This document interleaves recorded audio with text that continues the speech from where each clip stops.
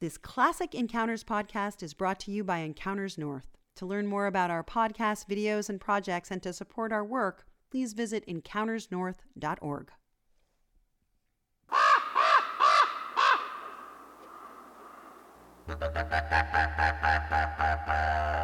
Hi, this is Richard Nelson for Encounters, a program of observations, experiences, and reflections on the world we live in.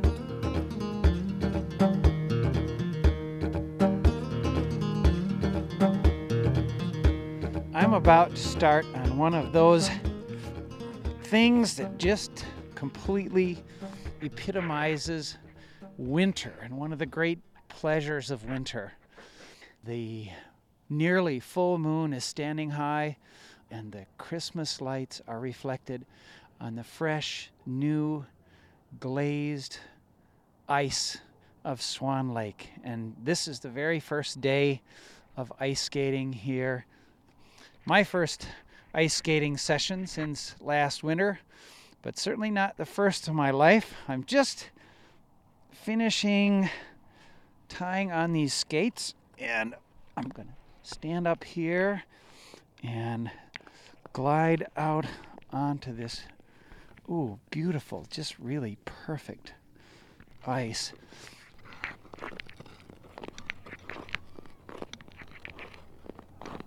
Well, a little less than perfect. I see it's got some little bumps in it, but oh man, this feels good. You know, what easier way is there to move than to have these blades on your feet and glide over smooth ice that has not a flake of snow on it. The ice itself is plenty thick, and it's very, very clear. As I'm gliding along here near the shore, I can look down and see the bottom and see the stems of the pond weeds and the lily pads reaching up through the clear water and through the clear ice. And a lot of the little leaves are frozen into the surface of the ice. There are cracks here and there where you can see that the ice has gotten pretty thick, 4 or 5 inches, I guess. Oh, what a beautiful feeling this is. Funny thing about ice skating, you know, if you skated for a long time, it's like riding a bicycle. You're just a tiny bit unsteady when you first get on those skates, and then pretty quickly it all comes back to you.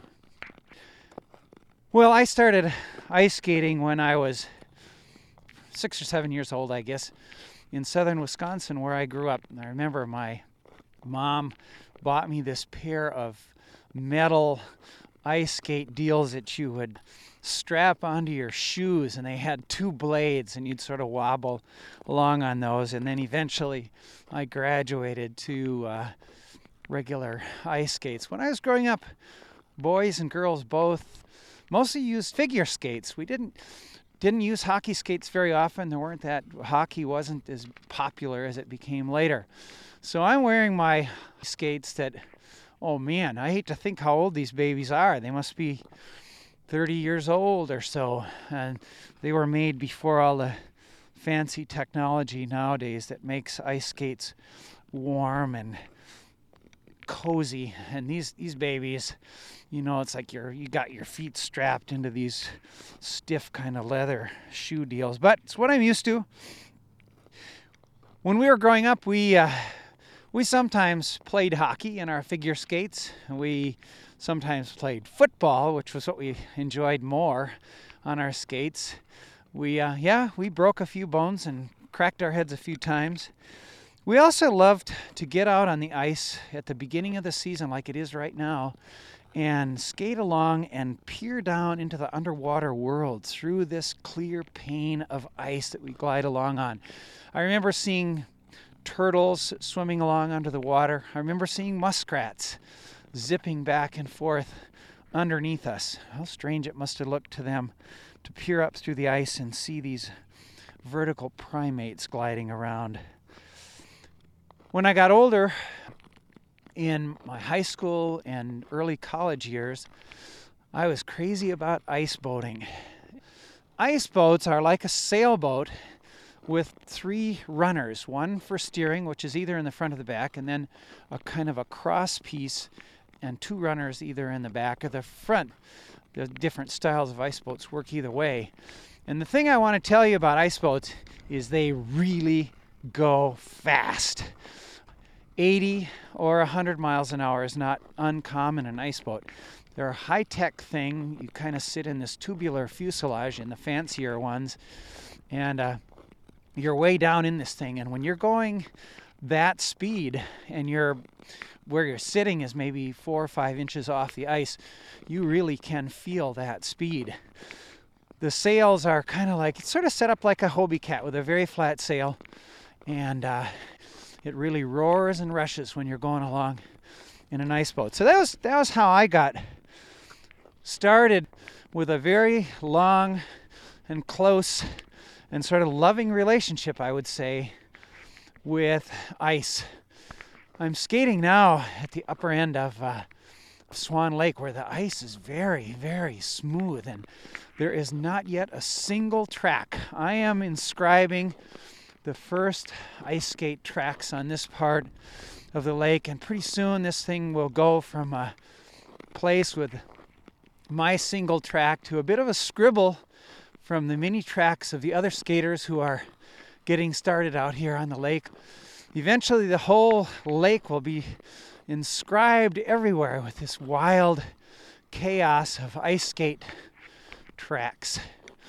I'm sort of gliding now with this chilly north wind. It must be in the low 20s out here. Gliding down into the lights toward all the young people who are skating down there. My interest in ice turned professional eventually.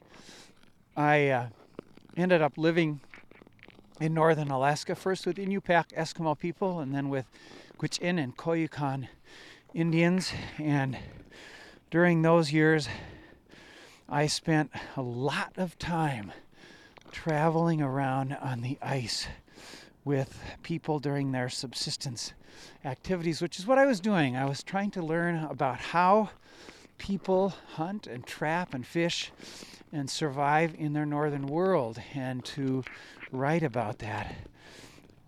This meant that I traveled literally thousands of miles. In that one winter that I lived in the village of Chalkitsik up near Fort Yukon with Gwich'in people, I calculated that I traveled about 10,000 miles by dog team and snow machine during that one winter. Can you hear the little vibrating in my voice as I go bumping along on these toward the west end of Swan Lake? The ice is a little bit rougher. I'm now starting to skate into where there's some young people. It looks like a teenage couple holding hands, and he's skating backwards and she's skating frontwards, and it reminds me of my own younger days. Anyway, I lived up there, up in the interior, and did all this traveling and subsistence living, and much of that involved getting around during the winter. I traveled during the winter. I lived in the village of Chalkitsik with a man named Sam Herbert, and he taught me an awful lot about ice. Freeze up in that part of the world comes in early October, and eventually when there's snow on the ground and snow covering the ice, people start their wide winter travels to hunt and to run their trap lines. The ice transforms that North Country. It transforms life in that part of the world. There is an endlessly sprawling network of smooth roadways on the frozen rivers and sloughs and lakes. The ice, of course, early in the season can be extremely dangerous, especially on the rivers. In areas where there are fast water riffles, the constant movement of the current prevents the development of thick ice, and some places where the water is fast enough, even in the intense cold of 50 and 60 and 70 below zero, the ice never freezes very solidly. So it's very, very dangerous. As you're traveling along during cold periods of minus 20, minus 30 and colder, if you keep a close eye out ahead of you as you're zipping along on a snow machine or dog team, You watch along the rivers for a plume of fog rising above the surface of the river. In the cold weather, that reminds you or shows you that there's open water there. But oftentimes it's much more subtle than that. You may, for example, just have to know that this particular area you're going through is a place where the ice stays dangerously thin, either in the early winter or all through the winter. I remember traveling once with Sam Herbert. I was clinging to the toboggan behind his snow machine, and all of a sudden he just sped up and he crossed a part of the Black River, which is the river that Chalkitzik is located along. He sped up to this incredible speed. I'm hanging on for dear life to this toboggan, and then we zoomed along. We crossed the river. We zoomed along for a while. And when he stopped, I got off the toboggan. I walked up to her. I said, Sam, man, you really put on a blaze of speed back there. What was that about? And he said, oh, yeah, the ice is always thin there, and I was afraid that if we went slow, we'd go through the ice. It's like 30 below zero, and this guy is making a high-speed crossing of thin ice. Well, he knew what he was doing, and we got away with it. In the lakes, of course, it's different. The ice freezes first at the edges, and then it freezes on out toward the center. So the thickest ice is always around the edge, not exactly at the immediate edge, but once you're a few feet or a foot or two off the edge, you'll be on the thickest ice, and then the ice tends to get thinner out toward the middle. That's an important thing to remember.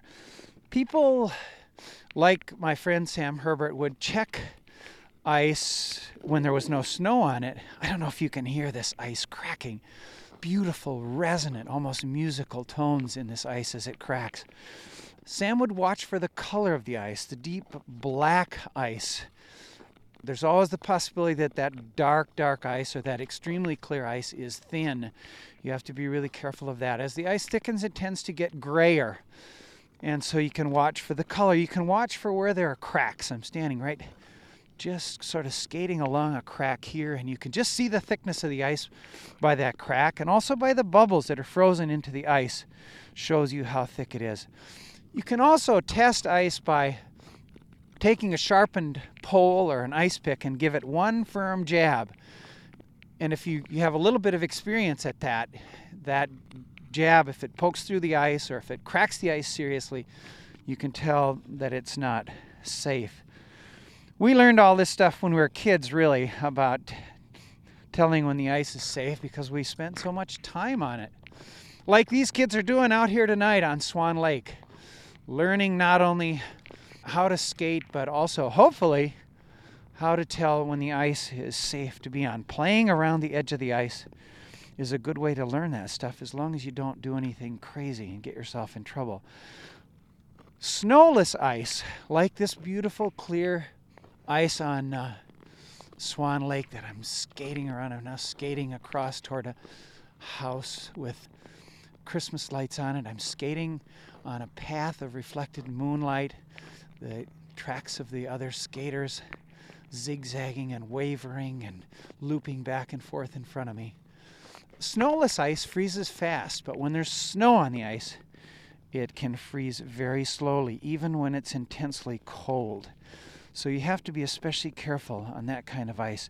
The weight of snow, as it accumulates, like in the interior of Alaska, once you get a foot and then 2 feet and then more accumulations of snow, the weight of that snow can press the ice down.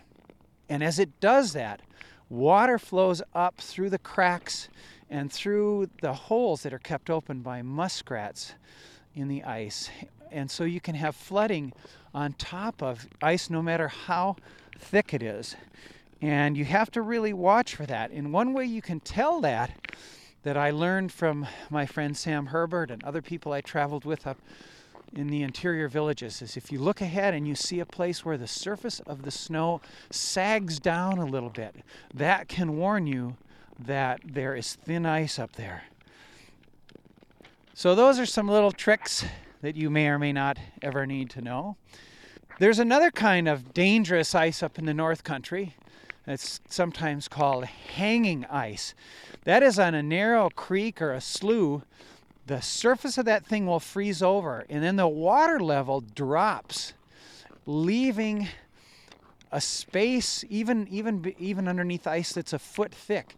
It can be hanging above a foot or 2 feet or 3 feet of just open air, and then either water or just dry earth underneath it, or another layer of ice that has refrozen underneath there. That hanging ice can be mighty dangerous. If you're walking or driving a dog team or snowmobiling, you can have that stuff break out from under you and go tumbling down amid a big confusion of chunks of ice. A man named Edwin Simon, a Koyukon man from the village of Huslia, told me a story of a time that he nearly died. Edwin he died himself some years ago, but he was a pretty old man at this time. He was probably 70 years old, and he was out checking his beaver traps on a lake miles away from the village of Huslia where he lived. And he told me that he went up to this beaver house and he didn't realize there was thin ice there, and he plunged through that ice. The beaver going back and forth from their house in their what are called underwater runways can keep the ice quite thin around their house. And Edwin fell through this ice. He was just walking, and his snow machine was a little ways away, and he had a very hard time getting back up onto the ice. One of the reasons that people usually carry a hunting knife or an axe when they're on thin ice, so that they can have something to jab into the ice to pull themselves back up, not just with their bare hands. Well, it took Edwin a long time to get back up on the ice, and by the time he did, he was very cold. It was winter, it was below zero, and he got to his snow machine soaking wet and figured the only chance he had was to just drive that snow machine back to the village, because he didn't have any dry matches to light a fire.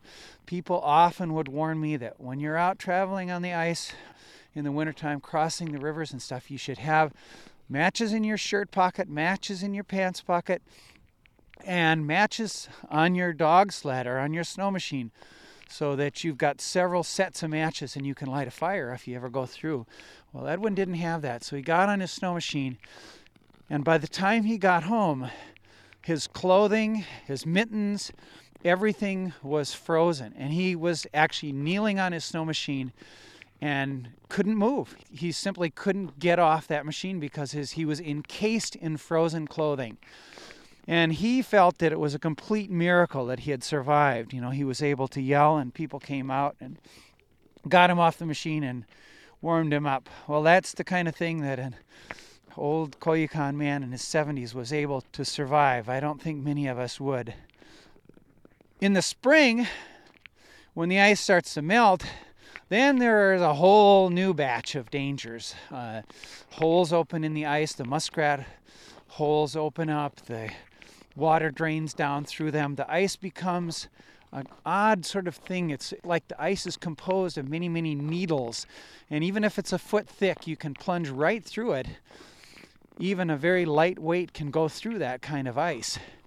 So you have to be really careful of ice when it's thawing. Now, Swan Lake, where I'm skating right now, in another week or two, if we get warm weather, Swan Lake could be like that. It could be needle ice and very, very dangerous.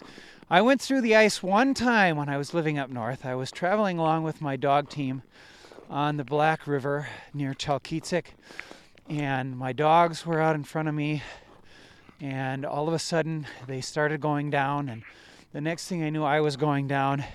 But I was really lucky. I was in a very shallow riffle, and I managed to get myself and the dogs out of the water pretty quickly.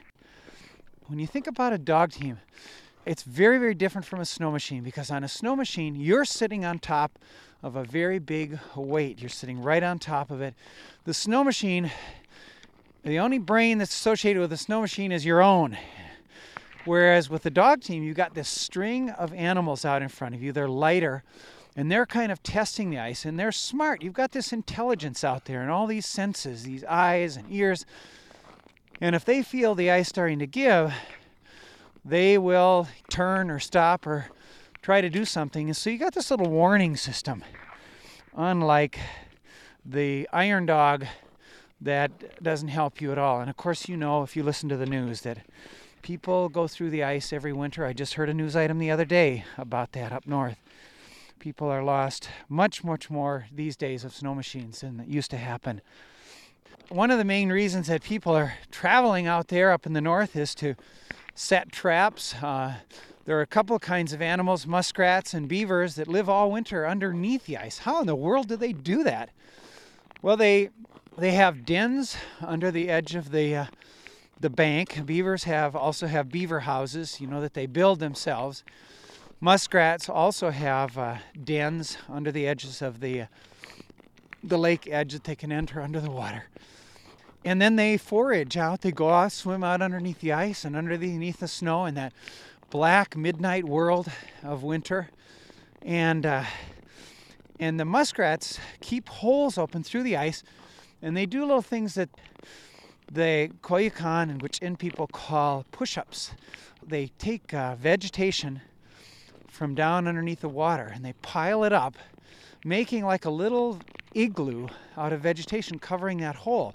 And throughout the winter they can come up through that hole and sit on top of the ice inside their dark black push-up and eat their food, and then go back down under the water and find more stuff to eat. That's how those animals work. And people will set their traps for beavers or their snares for beavers underneath the ice. They have ways of telling where the runways are, the underwater runways that the beavers go in. They take a curved stick and chop a hole or chainsaw a hole through the ice. Feel for how do I say it? Like a tunnel, dome shape under the surface of the ice that shows where the beaver is swimming back and forth, keeping the ice thinner in this kind of runway thing. And they'll set their snares in there, or they set their traps in there and catch these animals underneath the ice. They also set traps inside in the spring, inside those little push-up houses of the muskrat. That's how they catch them. I spent a winter traveling in the Porcupine River country and the Black River country with Sam Herbert.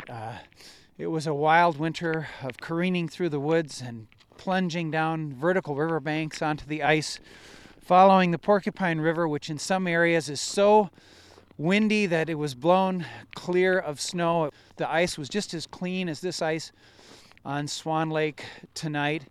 And we'd go zooming along the toboggan, sort of swashing back and forth. It didn't have any traction on that smooth ice. The wind blowing. Sometimes the sled blown sideways by the wind. When we'd get to his trapping cabin, Sam would sometimes go down, chop a hole in the Porcupine River ice, or several holes, and set fish hooks, baited fish hooks underneath the ice for lush, or a fish that's called lush or lingcod. After he chopped the hole, he'd cover it up with snow so it wouldn't freeze solid overnight. The snow would insulate that hole. Go down there in the morning and see if he had any fish on his hooks. Sam showed me a neat trick. We were out in a big kind of muskeg area. We got to this little lake that had a lot of bubbles in the ice, and he said, "Here, I'm going to show you something." He got his ice pick off the toboggan, came and he punched a hole. He had a match ready, or his lighter, and he punched a hole in the ice, took his lighter, and you could hear this it sounded like air whooshing up through this hole. And he lit that thing on fire, and it was flammable swamp gas that was coming up that, accumulated underneath the ice. And you could stand there. You couldn't see this flame. I guess if it had been night, as it is right now here on Swan Lake, you probably could have seen a blue flame. But as it was, you could just hear this hissing sound of flames that were invisible, a column of flames between Sam and I, and you could feel the heat coming off that thing.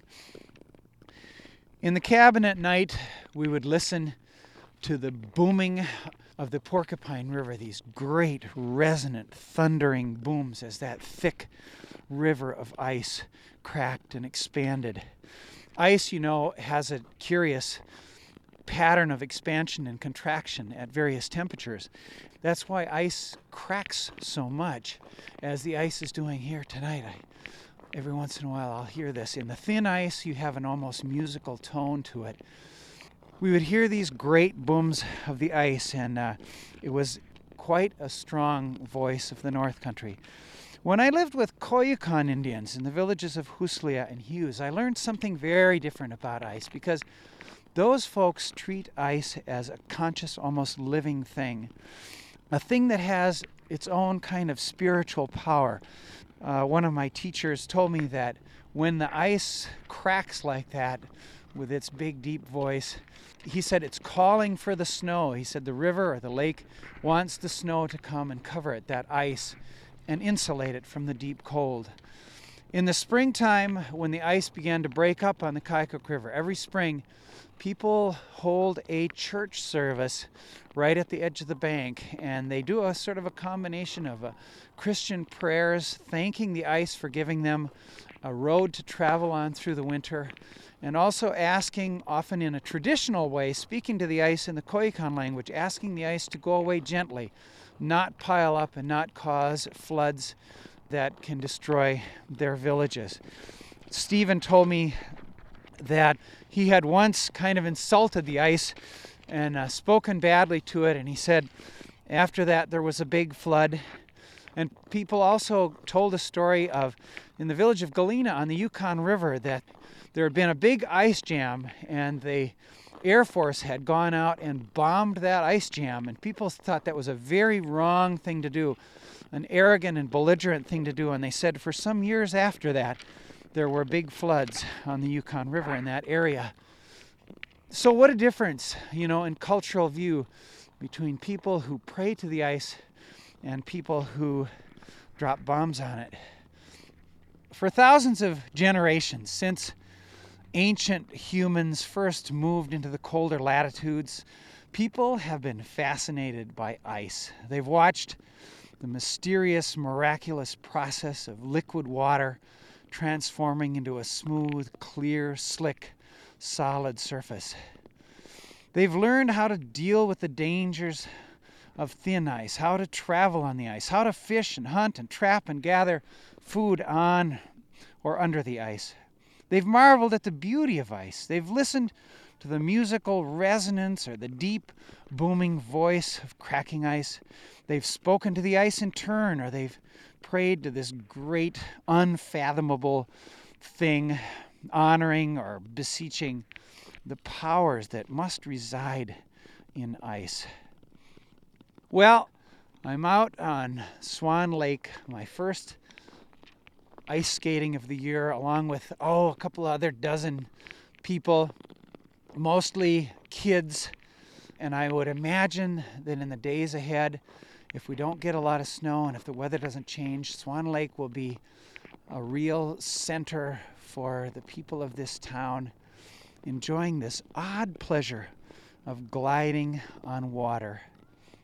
Well, I want to say again, there's beauty and fascination in every cranny of our world.